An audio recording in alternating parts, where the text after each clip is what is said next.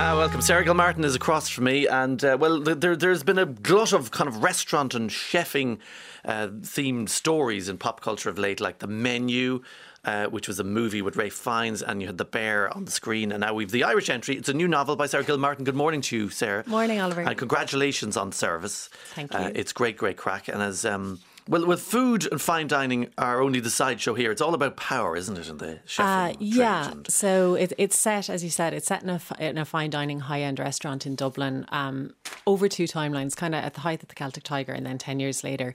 But it is really a story about the abuse of power. Mm-hmm. So it looks at that subject from three different perspectives. So from the perspective of a waitress, Hannah, who works there the summer she's 21, the perspective of the chef who runs the restaurant, 2 Michelin-starred chef Daniel Costello, and then the perspective of his wife, Julie, all focused in or around that kind of topic. Great and fascinating characters. And I want to come back to the story, but I want to find out a little bit about you, first of all, Sarah, because this isn't your first rodeo. It's not your first novel. No.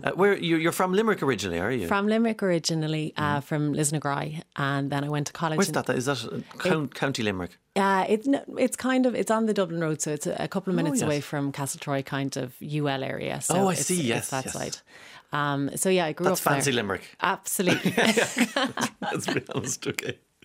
I grew up there, and then I went to college in Dublin. I did English in Trinity and German, and then I did a master's in journalism, and kind of from there I got into, I always knew I wanted to write, but I kind of got sidetracked by journalism for a good few years. So you don't consider journalism writing? I do, but it's a different type of writing. True. Definitely. I mean, you can't make things up, for one thing. Or you get in a lot of trouble. Some people do. I did. I was a business journalist for a while, and then the recession hit and I went travelling, and when I came back I knew I wanted to get back into more arts journalism, so I started to work as a freelancer reviewing books for the Irish Times, and I've kind of been doing that for the last 10 or 12 years, and from there, because I was starting to read a lot of books, I knew that I wanted to write myself. This was the world you wanted to dabble in. Yes. Before I leave the critic thing, is it hard being an Irish critic, particularly when you've got an Irish novel to review, because we're in a small world? It is a very small world, the Irish literary community, and I have to say my first novel, Dinner Party, came out in 2021, and before that came out I was kind of daunted by the whole idea that, if I published a book and it was rubbish, not only might I not publish another book again, but I might also, lose my day job, which, wouldn't be ideal. Yeah. And I suppose a lot of that pressure was probably just coming from inside my own head. Though my boss in the Irish Times, he read a proof of Dinner Party about 6 months before it came out, and he sent me an email going, the relief, ! That he enjoyed it, or that it was good. He didn't have to pretend. No, and he's not a man given to exclamation marks. He's an old school journalist. So I think he actually genuinely was very relieved. And that was a good success, but not that long ago, Dinner Party. No, it was 2 years ago, so it came out during COVID. So everything was very different. There were no launches, there was no literary festivals or anything like that, so it was much quieter. You didn't get to celebrate your first novel really. Well, I went for a dinner with my husband outside in kind of like an alley off Bagot Street. Oh, just don't remind us. In October, and it was freezing, and it was great fun at the same time. But this, in a way, Service kind of feels like another type of first novel, because I've gotten to do the things that you generally get to do with it. So that's been lovely, kind of going around to literary festivals. I was in Listowel, I was in Belfast and Dalkey, all in June, and it was great to meet readers, because the thing with Service is I found just from chatting to readers that so many people have worked in the service industry, either through college or, on their way up in their 20s or whatever, or, to supplement other jobs that they might do if they work freelance. So people have a lot of stories about it. It's a memorable thing to do, even if for a short period, isn't it? Working in the service industry. What sort of vibe do you get from everybody you speak to who worked in? There's actually a good few women who have come up to me who said they remember their times and that the book is quite reflective of it. A lot of women who are saying that their daughters who now work in the service industry, those kind of things are still going on. But we talked about the fun aspect of it as well, because there is an element to it that's really good fun. Yeah, and the book starts off very well with all the crack that people are having, because it's the Celtic Tiger, and we're kind of slightly afraid to say you know, looking back on it now, that when we were in the middle of it, there was kind of good crack and there was a sense of hope, wasn't there? Yeah. Now, I got about a year and a half with Celtic Tiger, so I kind of came out and I got like the tail end of it before things kind of fell apart. Right. So it was all very exciting because I was just kind of out of college. I was earning money for the first time in my life, proper money. Yeah. And so was the country. You know, we had money. Ireland had money for the first time in its life. That's what it felt like. You know, everyone was throwing it around. And I think as a writer, when I was looking to set this story about the abuse of power, about individuals, that kind of personal story, I wanted kind of a bigger, wider political backdrop to set it against. And to me, the Celtic Tiger was just perfect because it was a time of great access, great opportunity, possibility, fun, money, all of that. But in retrospect, it wasn't really a very safe time to do business. And we've all been collectively paying for that for the last 15 years and counting. It was like the zenith of male greed because obviously it's, you know, 2007, those noughties, it is men dominating all of the industries, and it's you know, banking, building everything. You think the political establishment. Yeah, I mean, I think I've never seen anyone draw the line between 2007, which is kind of the last year we had of Celtic Tiger, and exactly 10 years later is the Me Too movement, the new feminist wave, isn't it? Yeah, and I mean, it worked first of all for the purposes of the novel to have two different timelines, so you could kind of switch back and forth between the past and the present, and it just so happened that, you know, that 10-year period, which is a good kind of time frame to do that within, happened to be those two time frames. So with the later timeline in service, I wanted to set it just before Me Too took off, so it's kind of at the start of 2017. So Daniel, who's the chef character in the book, he says it at one point. He's like, oh, you know, that Me Too nonsense won't catch on over here. It's American nonsense, you know, not here among... That was the feeling at the time, wasn't it? Yeah, among ordinary, decent people, you know, we don't need that over here. So there was that kind of nice... kind of balance or contrast between the two areas. So it's a work of fiction, but he's a famous chef. Yes. And a huge personality. Absolutely. This character. Yeah, so for me, I wanted to have multiple perspectives in this book because I think the subject lent itself well to have a kind of a level of nuance with different views on it. So there's Hannah the waitress, Julie the chef's wife, and then Daniel. As you said, for me the story didn't really feel complete unless I had his perspective. He was quite an interesting character to write. I found him quite compelling. I wanted to get inside his head. I'm interested in general in like how people operate, especially when they're under pressure or in trouble, how they might operate when they don't think people are watching. So I was very interested in trying to get into that mindset. And, you know, he's at a stage in his life, he's in his late 50s at the moment, or in the second time frame of the novel. Yeah. And there's a lot of kind of ego and vanity about him. He's revered, he's admired. And there's kind of a false sense of humility about that as well that I find quite entertaining to write. You know, he kind of goes around and he's like, I'm a man of the people like you or me. If you open my presses at home, I just have ketchup or mayonnaise.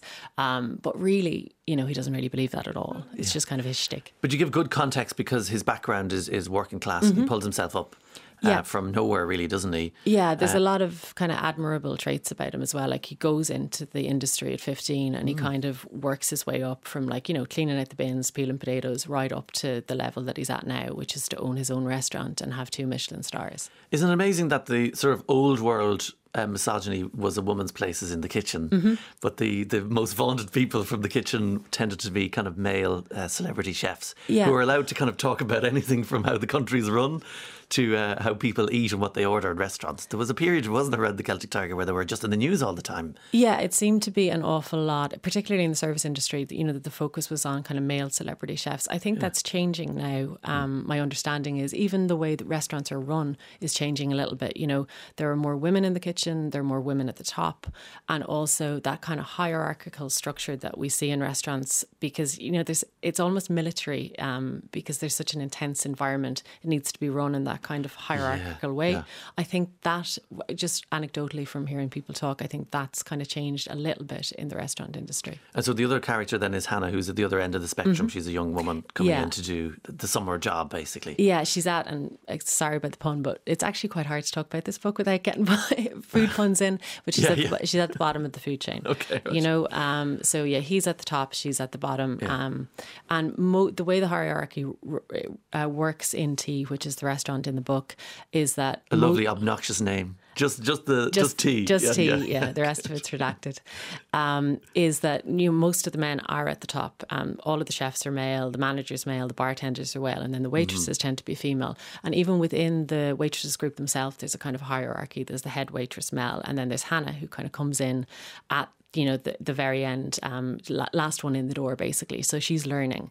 And for the reader, she's the guide through the restaurant world. So I did that quite deliberately. I wanted the reader to see it through her eyes because she's just overawed and so excited by this world. And it's a very compelling world to her. It's colourful and sensual, and there's a lot going on that she wouldn't have seen before.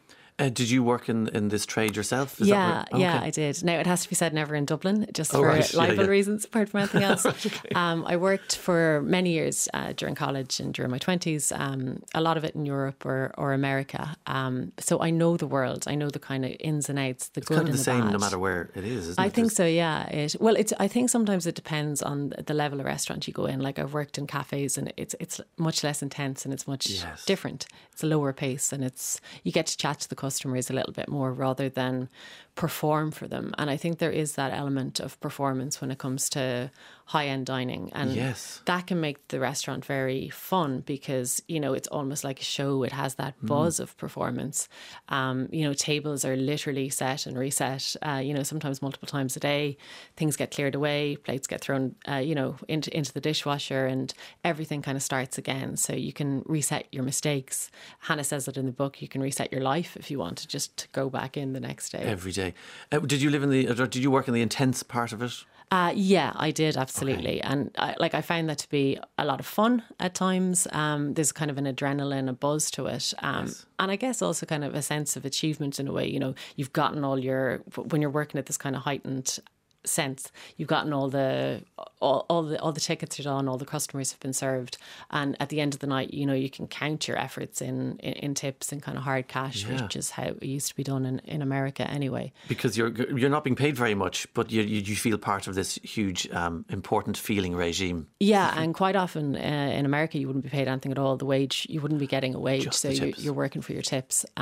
So yeah, there is that kind of sense of you're doing something or you're doing well if you can see it at the end of the night. But also there's a more negative side of that kind of stressful high-end environment, is that, if things go wrong, people can get treated very badly. And, that can just be stuff that, like the wrong plate goes to the wrong table and it's, blown up to gargantuan proportions. Yeah, the end of the world. Or, as we see in the book, things go wrong in another kind of way with the after parties and all of that kind of stuff that goes on at the restaurant after hours when the customers go home. Do you think that's all over? Because of the pressure in the kitchen, there's obviously things thrown at people if they make mistakes. And then there's the drink involved after hours, and that's when things take a very serious turn in the book. Yeah, and that's where we come into this Me Too era. But did you witness the kind of bad doings in your period of working in the hospitality? Well, I definitely saw a plate of spinach go flying past my head one day and make a fine, nice green splat against a wall, but it didn't actually hit me or or any of the other waiters who were in the kitchen. And you sort of saying, "Oh, that was grand because it didn't hit me." Yeah, you kind of are, and then you kind of normalise it. At the time. And then there's 4 more plates to bring to the next table, and you're gone, and you're back in, and you're whatever. And at the end of the shift, somebody apologises, or maybe they don't, depending on on who it was who threw the plate. Do you kind of think back all these years later and go, that was insane, people shouldn't be behaving like that? Yeah, I mean, there's an element to that. And also I think there's an element with, I would have been in my early 20s, I think maybe even 19 at the time. So, you can see things that don't look right or don't seem right. But I certainly didn't have the language for it at the time. So I knew it in my head. Yeah. Didn't have the language and didn't have the time to think about it because you're on to the next thing. But certainly in retrospect, you can kind of go, oh no, look, that was a bit of a mad reaction, to whatever perceived mistake was going on at the time. But screaming and roaring abuse is kind of treated as normal, wasn't it? And yeah, and sometimes it could be sometimes it could be funny, the stuff that would come out or the stuff that you would hear. But there is that kind of sense of energy needed or adrenaline needed in the kitchen. And I understand it to some extent, to keep things going, because if things do go wrong, you know, it's not really the waitress that gets blamed on the outside. You know, if a critic is not served properly, it's the chef's name that is, you know, the one that people are going to remember, or they are ultimately the one held responsible for things. Why is this the only trade where that kind of behaviour is acceptable? Because there are other worlds you can assume that need to move things along and have adrenaline, but it doesn't seem like any other industry really accepts the screaming and roaring. Is it something to do with the heat? Is it something to do with... Maybe the heat, maybe just the fast pace of it, maybe also just the fact that it's so transient, you know, that idea that, like, you know, people are in and out, everything kind of gets, as I said earlier, everything kind of gets reset and reset again. So things get forgotten very quickly. And I don't think you get that necessarily in other industries. So only give away as much as you want to about what happens, because we're having great fun for a good section of the novel and we're getting to know everybody. Yeah. And then we go into the 2017 era and what's going on then, what's happened. So basically there's been an allegation of sexual assault against the chef in 2017. The big celebrity. The big celebrity. And it's come out on social media, and that's kind of how we see about it in the book. But it's going to court. And because of that, Hannah kind of remembers her experiences 10 years earlier, and she kind of has to come to her own. She's kind of got to go back into that time where she's tried to leave behind her and kind of reconcile it, or try to come to another... really to try and see if she's going to help the person in 2017 who's made the allegations, I suppose. And for her it was just a summer, but now suddenly it's all come back into a kind of a defining moment for her, isn't it? Exactly, yeah. And I think that's kind of reflective a little bit, or can be reflective of trauma, or how trauma works. You know, that you think you're getting on with your life, and then every so often you're just kind of shunted back to the past, almost like you're on a treadmill and you don't really realise it. Yeah. So I wanted that very much to come across in the book. But you also do something very smart about, you make us kind of question our own judgment on the chef himself, and also the nature of how things emerge on social media and where they go. Yeah. So I definitely, as a writer, I'm kind of drawn to grey areas. I don't particularly like, you know, black or white, or as a reader, I don't love being told, you know, what to do.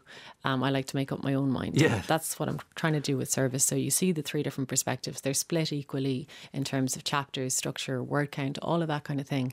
So that the reader can kind of get inside the heads of the characters and see how they think and see how they operate, and maybe see how things come about themselves. So it's very much that they'd make their own mind up. It's a clever place to dwell in. Do you look at, when you go into a restaurant yourself as a customer, do you experience things a little bit differently now, having gone through the experience of writing this book? Yeah, I mean, I think, you know, I'm a good few years since I've waitressed now, but when back in that time particularly, you know, I would, especially coming back to Ireland, and it would have been before the time that, you know, tipping would have been what it is now. Yeah. I used to always thank the Celtic Tiger as well. Be trying to tip everyone 20%, and my dad and various people would be like, "What are you doing? This is not America." So you like when you work in service, you see the human beings more than I think necessarily other people do, and that's one thing that kind of comes across in the book, with like the moneyed world of it. And I guess a lot of the clientele are men, so there's businessmen, politicians, that kind of thing. Particularly in 2007, that there's a line in the book where, like, one of the waitress kind of points out that the person at the table is more concerned about the origin of the chicken than they are about the person who's literally standing in front of them serving them the chicken, you know. And that's mad. It is mad, isn't it? I think that's just kind of mad. But it is a kind of a strange theatre, and you're almost supposed to blank out the people serving you. that almost you're invisible. But sometimes if you have a chat with the person serving you, you're nearly holding them back and slightly trying to leave the table. Yeah, you can kind of see the panic in their eyes. You have to find the balance. Yeah. Now, you're a critic, obviously, of novels yourself. What's it like being on the other end, on the receiving end of reviews? It can be tough, and again, going back to that, especially with the first novel, I found it very daunting just to see. Thankfully, they were overwhelmingly positive. I did get one kind of negative review, but I'd had it's the one you remember. Yeah, of course, absolutely imprinted in my head. But it wasn't the first one. So the first two I got were positive. So thankfully, I think it was about 3 or 4. So I was able to just kind of, you know, take it on the chin. You know, it does sting for a couple of days. But I think the best thing you can do as a writer is just, try and metabolize it in any way you can. put it behind you and just get on with it. Because if you dwell on it, I think it's detrimental to your own practice as a writer as well, if you can't move on from those things. And also kind of to remember that it is just one person's opinion. And particularly if you're getting other reviews that are saying, positive things, maybe the reviewer is wrong, and just kind of put it behind you. Should the balance be that you should treat both the good and the bad reviews kind of equally, going, don't let them big you up too much. Yeah, completely. And also don't let them slap you down too far. Yeah, but I think there's a science in the balance. Yeah, and I think it's maybe human nature to, well, certainly it is for me, to kind of focus in on the bad one and remember that one instead of, when somebody says something good, that's gone. Good luck. Yeah. Brilliant. When you have the book out, so Sarah Gilmartin is good crack. So thank you very much, and congratulations on the book.